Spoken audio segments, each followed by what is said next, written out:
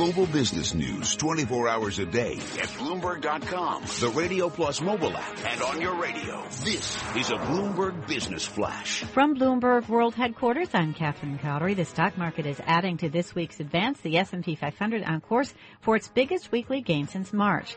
The equity benchmarks remain higher after Federal Reserve Chair Janet Yellen said the ongoing improvement in the U.S. economy would warrant another interest rate increase in the coming months.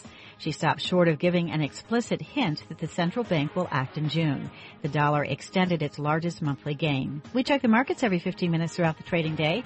Dow Industrial Average is currently up 38 points, 0.2% at 17,866.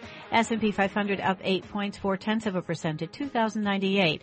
NASDAQ higher by 27, a gain of 0.5%. It's trading at 49.29. West Texas Intermediate crude oil up 3 cents a barrel at 49.50. Spot gold down $11.40 an ounce at $12.1130. 10-year Treasury down 6/30 seconds with a yield of 1.85%. And that's a Bloomberg Business Flash. It is time now for the ETF report. report. Thank you. Yes, Yay! the Van Eck, the exchange-traded funds. I was actually looking at an exchange-traded fund right now, looking at those closed-end bond funds. Van Eck Vectors ETFs expect more from your munis, target tax-exempt income by maturity and credit quality, all with low-cost ETFs. Visit vaneck.com/muni. Van Eck. Access the opportunities. Let's go to Catherine Cowdery for our ETF report. Bond dealers may be using an ETF as a kind of secondary balance sheet.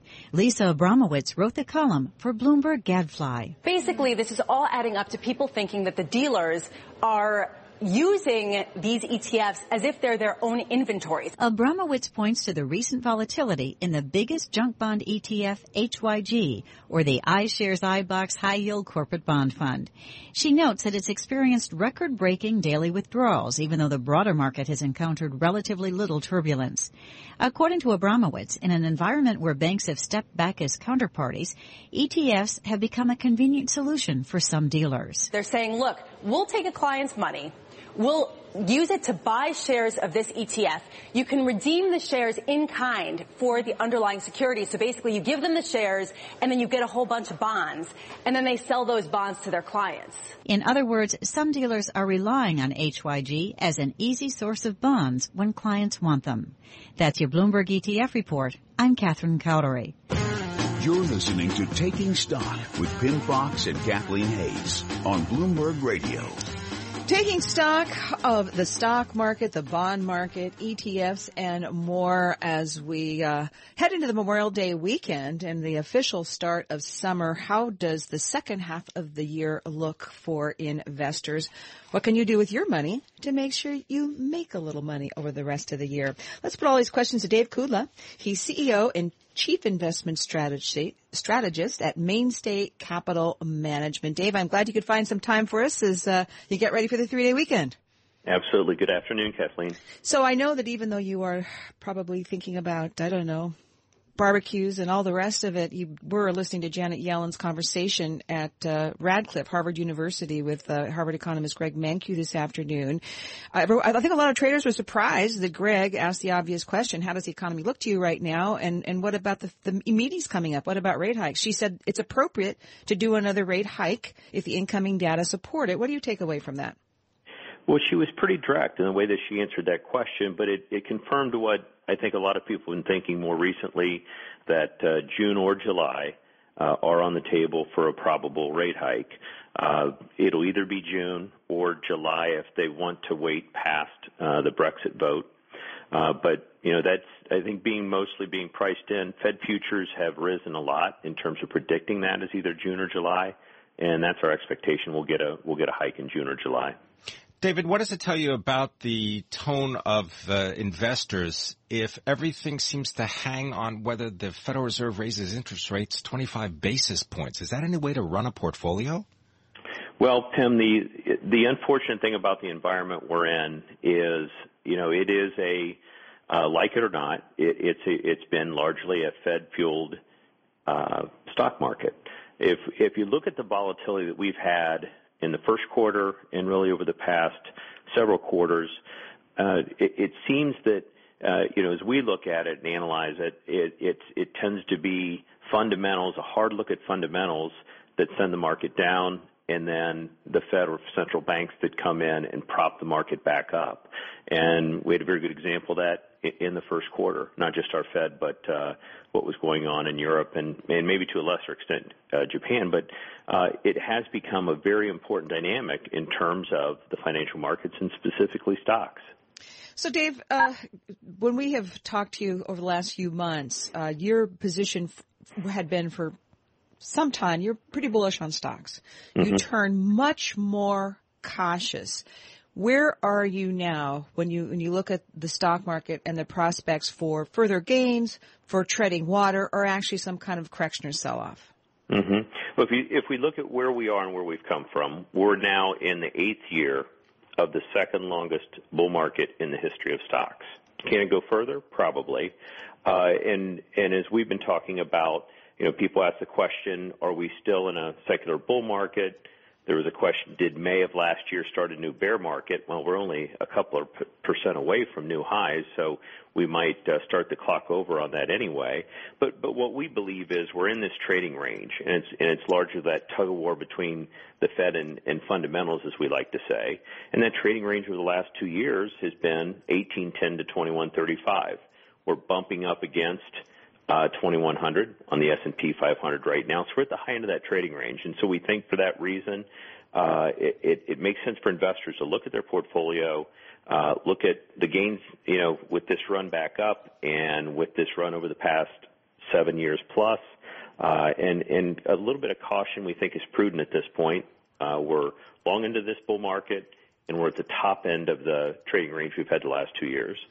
So, David, you're looking for any beat-up assets? I mean, for example, are you looking for any oil or energy companies to add to the portfolio? Well, I think some of the areas that are interesting in this environment that are still on the higher beta side, one is technology.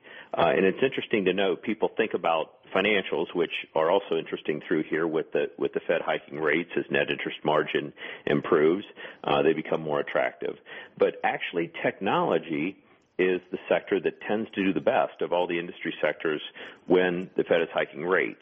The reason for that is it's usually coincidentally or accompanied by a strong economy. When we have a strong economy, we've got CapEx cycles underway, which is good for technology as industry is spending that money. So technology for higher beta names we like. Financials are attractive through here. But, still looking for those areas we diversify into to reduce risk and overall volatility in the portfolio as well. We had a guest on earlier today who's very keen on closed-end bond funds, some of them yielding about 10%. Is that something that you are watching, investing in?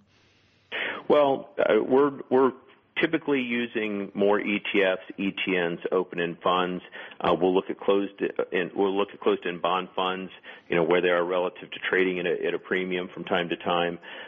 We do like in the area of bonds, we still like preferreds. Treasury inflation-protected securities look good through here, and even EM debt, it's struggled a little bit more recently.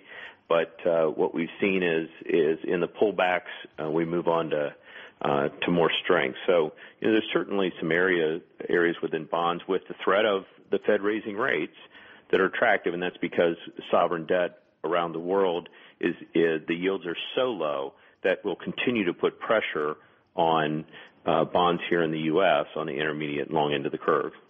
David, do you have any interest in investing in gold or gold mining shares? We've had some positions in both gold and gold mining shares over the past several months. Gold bullion, GLD, is the ETF you can use to play that directly. It's the problem with gold we've seen over the past week or several days here. When the Fed funds rate is at zero, interest rates are near zero, bonds are yielding near zero, it's okay to hold a brick of gold that has no yield. But as we look towards yields increasing, the Fed raising rates, yields increasing on bonds, they don't look quite as attractive. But as a diversifier in a portfolio, precious metals from time to time make a lot of sense because they have a low or even negative correlation with stocks and low correlation with bonds.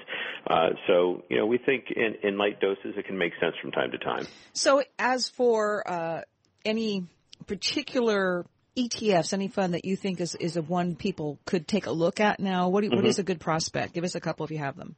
Sure. So one we like, I talked about REITs, in the areas of financials and REITs, Global X Super Dividend REIT, which is SRET.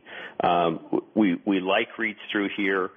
We have a high dividend, a high yielding REIT with its dividend yield currently at about 7.8%, diversification geographically, and again, REITs are a good bond proxy without rates going up quickly. We think REITs continue to look good. And we like, as we said, an easy way to play technology, XLT, financials, XLF. We think that there's some opportunity there. Thank you very much for spending time with us. David Kudla. He is the founder and the chief executive officer and chief investment strategist for Mainstay Capital Management. He's based in Troy, Michigan, helping to manage more than $2 billion of customer assets. And you can follow him on Twitter at David_Kudla, Kudla. You're listening to Taking Stock. I'm Pimm Fox, my co-host Kathleen Hayes, and we take you through to the close of trading next.